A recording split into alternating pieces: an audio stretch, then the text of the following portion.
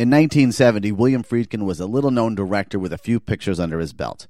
By 1975, he climbed to the top of the Hollywood mountain, winning an Oscar for The French Connection and breaking box office records with The Exorcist. Friedkin was now at the forefront of the New Hollywood movement, a period in the 1970s in which young directors like Martin Scorsese, Francis Ford Coppola, Hal Ashby, and William Friedkin could call their own shots. Today, we're going to take a look at what Friedkin decided to do after his dizzying highs of The French Connection and The Exorcist. Welcome to the industry.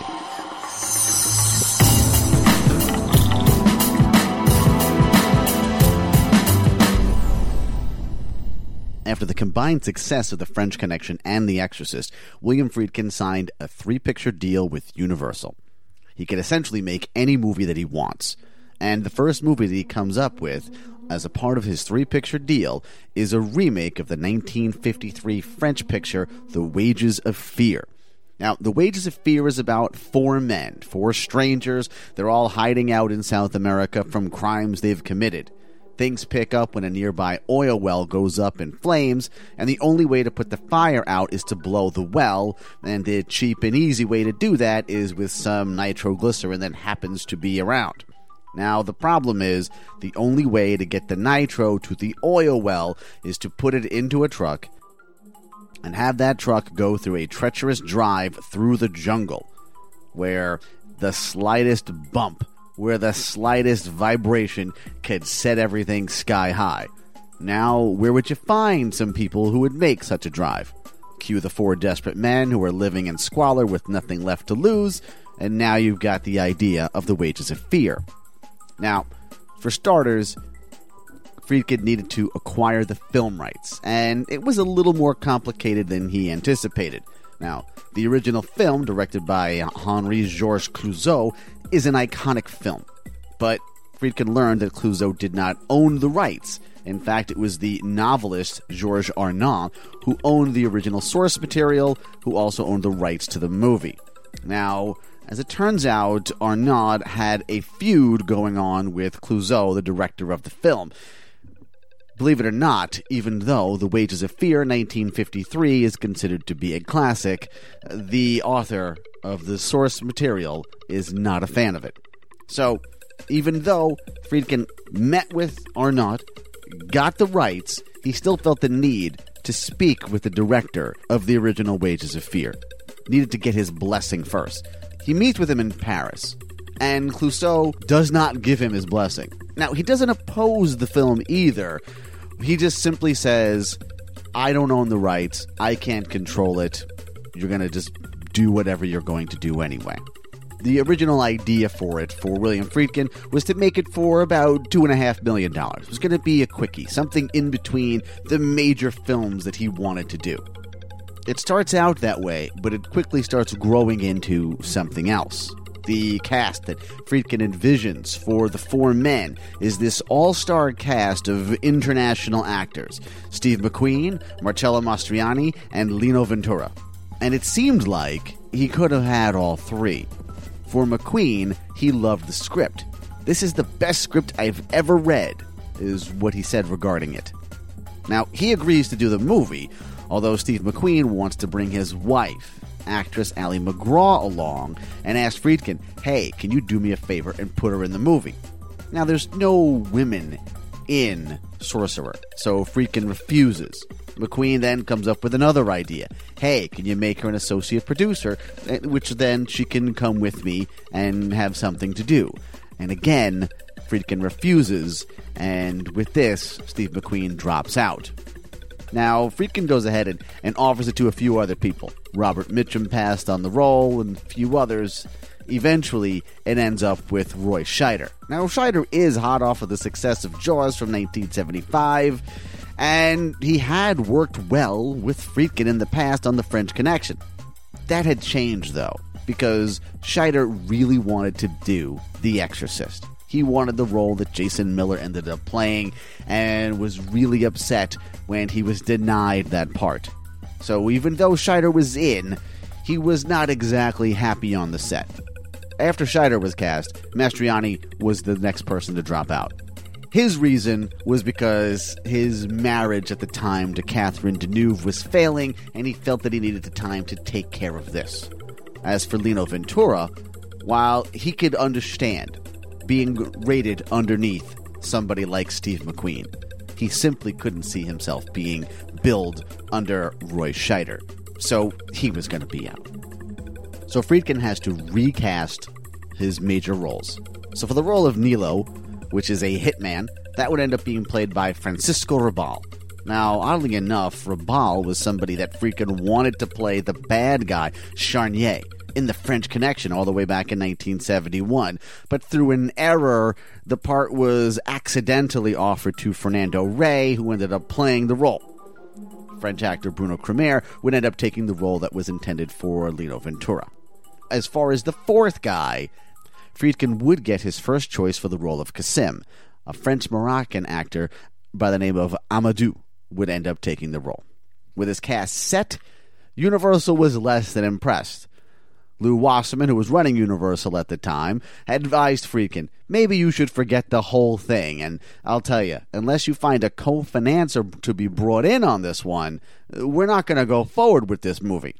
But as it turned out, that ended up not being a problem at all, as Friedkin found a partner in Paramount Pictures. They were more than willing to get on board for the simple reason was that Paramount's head, Charlie Bluhdorn, had a particular interest in getting in the Sorcerer business. He wanted Friedkin to shoot the movie in the Dominican Republic, where he happened to own a number of businesses. The budget has already grown, with all of these changes, to $12 million. So, to give you some perspective on what $12 million is like for a movie budget in 1977, here's a couple of other budgets for 1977. Smokey and the Bandit, for example, cost $4.3 million. It would end up grossing $126. The Deep cost $9 million. Would end up grossing $47. And Star Wars cost $11 million in 1977 and would go on to gross $307 million. So now you got the idea. In the Dominican Republic, production gets going in April of 1976, and there's a number of problems. Friedkin was frequently dissatisfied with his crew and would dismiss his entire camera crew, including cinematographer Dick Bush, before filming was done. He also had a falling out with the chief Teamsters representative, who he also ended up firing and prompted him to have to find an entire new trucker crew. The director also ended up firing several production managers. All of this was upsetting Roy Scheider, who said that he was, quote, tired of going to the airport and saying goodbye to them. But the best example of the difficulty of the Sorcerer shoot has got to be personified by the shooting of the bridge sequence. Now, the bridge sequence was intended to be the standout and the signature moment in the picture. Two giant trucks carrying dangerous nitroglycerin over a classic rickety wooden bridge that looks like it could collapse at any moment. You know the exact kind of bridge that we're talking about. It's the kind that you would only find in the middle of the jungle. John Box, a 4-time Academy Award winner for production design, he was the man tasked to design the bridge, and he did, complete with hidden hydraulics that would make the bridge sway but not capsize. The building of the bridge took 3 months to complete at a cost of $500,000. Over in the Dominican Republic, Friedkin found the perfect river to use. It was 12 feet deep and 200 feet across. And as the crew assembled the giant set piece of this bridge, the constant rain that was going on started to be not so constant. And the 12-foot river started to dry up. And as they kept assembling that bridge, it ended up drying up completely by the time they were done. The river was unusable. Friedkin was not going to be defeated by some dried-up river. Instead, he sent out production scout to find a new location for his bridge. John Box ended up finding the perfect spot. It was about 100 miles southeast of Veracruz in Mexico and deep into the jungles off the Papalopan River. Friedkin and his crew arrived at a small Aztec village to set up shop, and when he got there, what he found was all of the villagers were running out of town. When he asked where everybody was going, he was told, well, we're leaving because the man who made The Exorcist was coming, and we're a very religious community, and honestly, that's a sign of bad karma when a guy like that shows up. The bridge was reassembled in Mexico, and again, this took weeks, all of this adding to the cost of the movie, and if you can believe it or not, as they started to put that bridge together, the river began to dry up. Yes, a second time. At this point, Friedkin feels that he's committed to this particular location and was not going to reassemble that bridge and set it up somewhere else. Instead, he ended up making up for it by diverting sections of the river and using pumping machines to get the water going. He also added some man-made rain in order to disguise the low levels. When you watch that sequence, you cannot really tell that the river is low. When it's all said and done, the bridge sequence, which takes up about 10% of the movie, ended up costing $3 million alone to make. The budget of the movie, as I had said, originally thought of as a $2.5 million quickie, has now grown to $12 million. By the time everything was all said and done, the final budget, the final tally of Sorcerer, was roughly over $21 million. Now, the only thing that could save the movie at this point was a huge box office. It was scheduled for release in June of 1977. It was marketed as a bold new work from a visionary director. In 1971, William Friedkin directed The French Connection. It received 5 Academy Awards, including Best Picture of the Year. In 1974, he directed The Exorcist. It made history. Since then, Friedkin has spent over 2 years in 5 countries on 3 continents, creating his latest film, an unusual adventure into the realm of suspense. 4 men, condemned by their past, robbed of their future, trapped in a life that was also a death. 4 men take an incredible chance, face an impossible challenge, and risk the only thing they have left to lose. Roy Scheider, in a new film by William Friedkin. Sorcerer, rated PG, parental guidance suggested. It was booked at Mann's Chinese Theater. This was according to a contract that the Chinese theater had with Paramount Pictures. Just a few weeks, though, before Sorcerer was due to come out, a little indie movie you may have heard of called Star Wars had come out and had become an instant sensation. So much so that the Chinese theater called Paramount and asked them to let them out of their obligation for Sorcerer, but Paramount wouldn't budge. Out went Star Wars, and in went Sorcerer. And out went the audience, who simply found another place to watch Star Wars for the 4th, 5th, and 6th time. So once the Paramount obligation was met, Sorcerer was tossed right out of the Chinese theater, and Star Wars was brought right back in. Audiences essentially rejected this film. Some walked out during the 4 prologue scenes that opened the picture because 3 of them weren't in English. This ended up leading to a lobby placards being placed out that read the following: "Your attention, please. To dramatize the diverse background of the principal characters in Sorcerer, 2 of the opening sequences were filmed in the appropriate foreign languages with subtitles in English. Other than these opening scenes, Sorcerer is an English language film." This didn't help. Also not helping was the title. A movie called Sorcerer, wherein there is no sorcerer in the movie, can be a little misleading.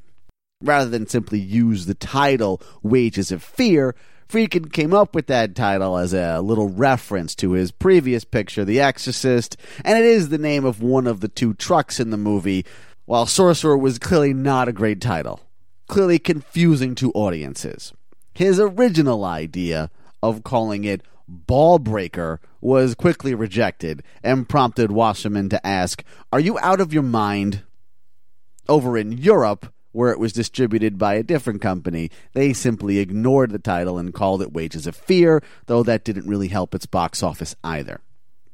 Critics, for the most part, didn't care for it either.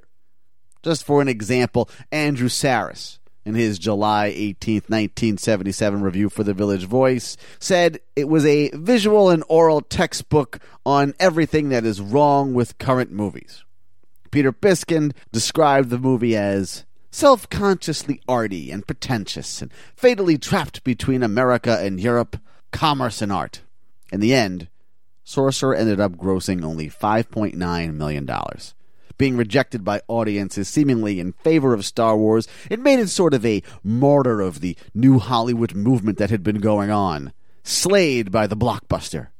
After all, it offered up 4 protagonists and almost dares you to like them. They've all committed crimes which you've watched them commit. They're all fading away in the jungle until some insane opportunity comes along to potentially make them some money.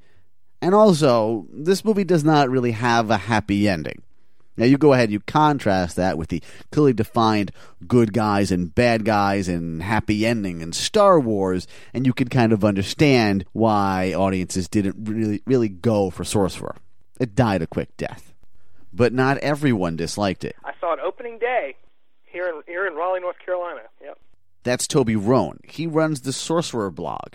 It's a blog about, you guessed it, Sorcerer, that he's been running for the last few years. 5 years, maybe? 4 years, something like that?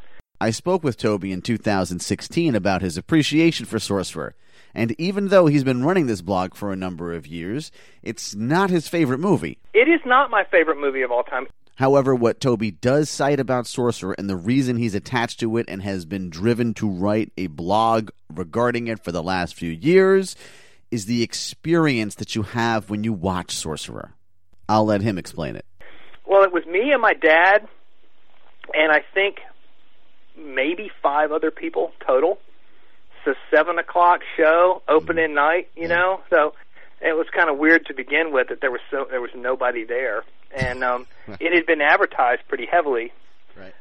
And I was 13 years old, but I had already seen French Connection and thought that was the greatest thing ever. So I knew who Friedkin was, and of course I was the Jaws nut, so I knew who Roy Scheider was. So I was really stoked about the whole thing. So going in, and the trailers with the trucks and all that stuff just made it. I was 13 years old. Mm-hmm. Dirty guys driving trucks on a bridge. I was pretty. I was pre-sold. So just go in there. And sitting there, and, the title was weird, so you didn't really know what in the world you were really getting into, I hadn't seen The Exorcist, but I knew it was, knew some of its story, and so, the guy who made French Connection and the guy who made The Exorcist, my expectations were that it would be, quite a ride, and I was right. But I just remember through the whole thing just clawing at the handle, the armrest of the seat, and not eating my candy, and just having this feeling that I was just an icky feeling through the whole thing, I was so sucked in, and then, it just had me, and I felt dirty when it was over. A lot of people have said that before, that you feel like you need to take a bath, and it just tied me up in knots. It really did. And, the scene on the bridge, or the 2 scenes on the bridge, it just chewed me up and spit me out. And that was, to me, that was, wow, movies can do this to people. They're not, I'd seen movies that had affected me, but nothing like that. And nothing since, really. And Toby's not alone. Over time, there's been a reassessment of Sorcerer. The soundtrack by Tangerine Dream is considered to be a masterpiece. It was the first feature film soundtrack that the band had done, and they would go on to score over 50 movies, TV shows, and video games. Stephen King named it number 1 on his list of 20 movie rentals that never let me down. Quentin Tarantino put it on his 2012 Sight and Sound personal top 12 films, and to give credit where it's due, all the way back in 1977, Roger Ebert did have it as his number 9 movie of the year. And another bizarre twist with this film, in 2012, Friedkin was suing both Universal and Paramount over the rights of the movie. He was basically actually just trying to find out who owned the rights, and neither company was saying it was them. Instead, they said the rights to Sorcerer were owned by a company called Cinema International Corporation. Now, this was a company that Paramount and Universal had founded together in the early 1970s. Now, the idea was that this would be a company that would release movies internationally for them. This company had gone out of business long before 2012. With a March 2013 court date set, Friedkin was able to settle the rights situation before an actual trial began. This meant a new print of Sorcerer was made, where it then toured festivals and art houses, now as a rediscovered classic. On June 14th, 2014, Sorcerer made its way finally onto Blu-ray. And for those of you who need to know, it is currently 83% fresh on Rotten Tomatoes. Friedkin himself acknowledges that his ego was out of control and led to some of the problems he encountered and bad decisions he made while making Sorcerer. He regrets not giving in to Steve McQueen's requests, realizing that McQueen's bankability could have saved the movie. However, he does list it as one of the best films he's made.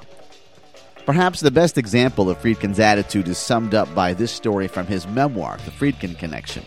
A Paramount executive made the suggestion that he had an encounter of sorts, something to let the audience know how long the trip the two trucks was supposed to take and how far they'd gone.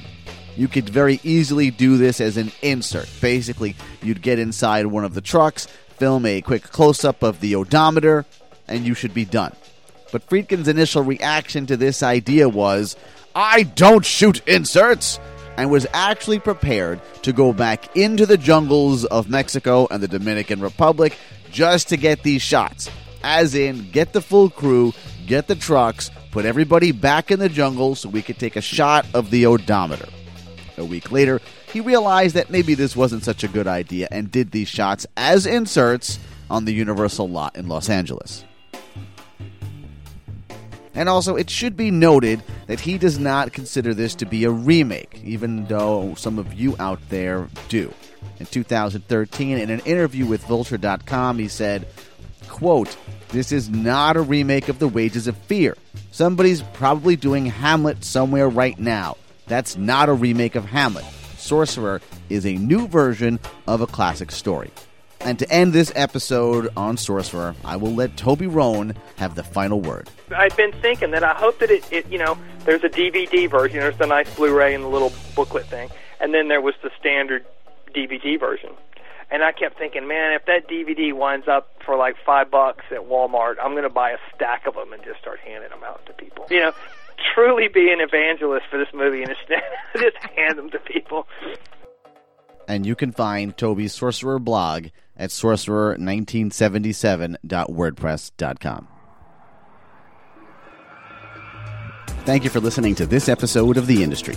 Today's show was written, edited, and hosted by Dan Delgado. Hey, that's me. Music in this episode was by Anytime Soon, Hadrian, Double J, and Miguel Johnson. If you enjoyed today's episode, please tell a friend or six and let them know that The Industry is available on iTunes, Stitcher, and most other podcast apps. We'll be back again next week with another story about the things that went on in the industry. Good night.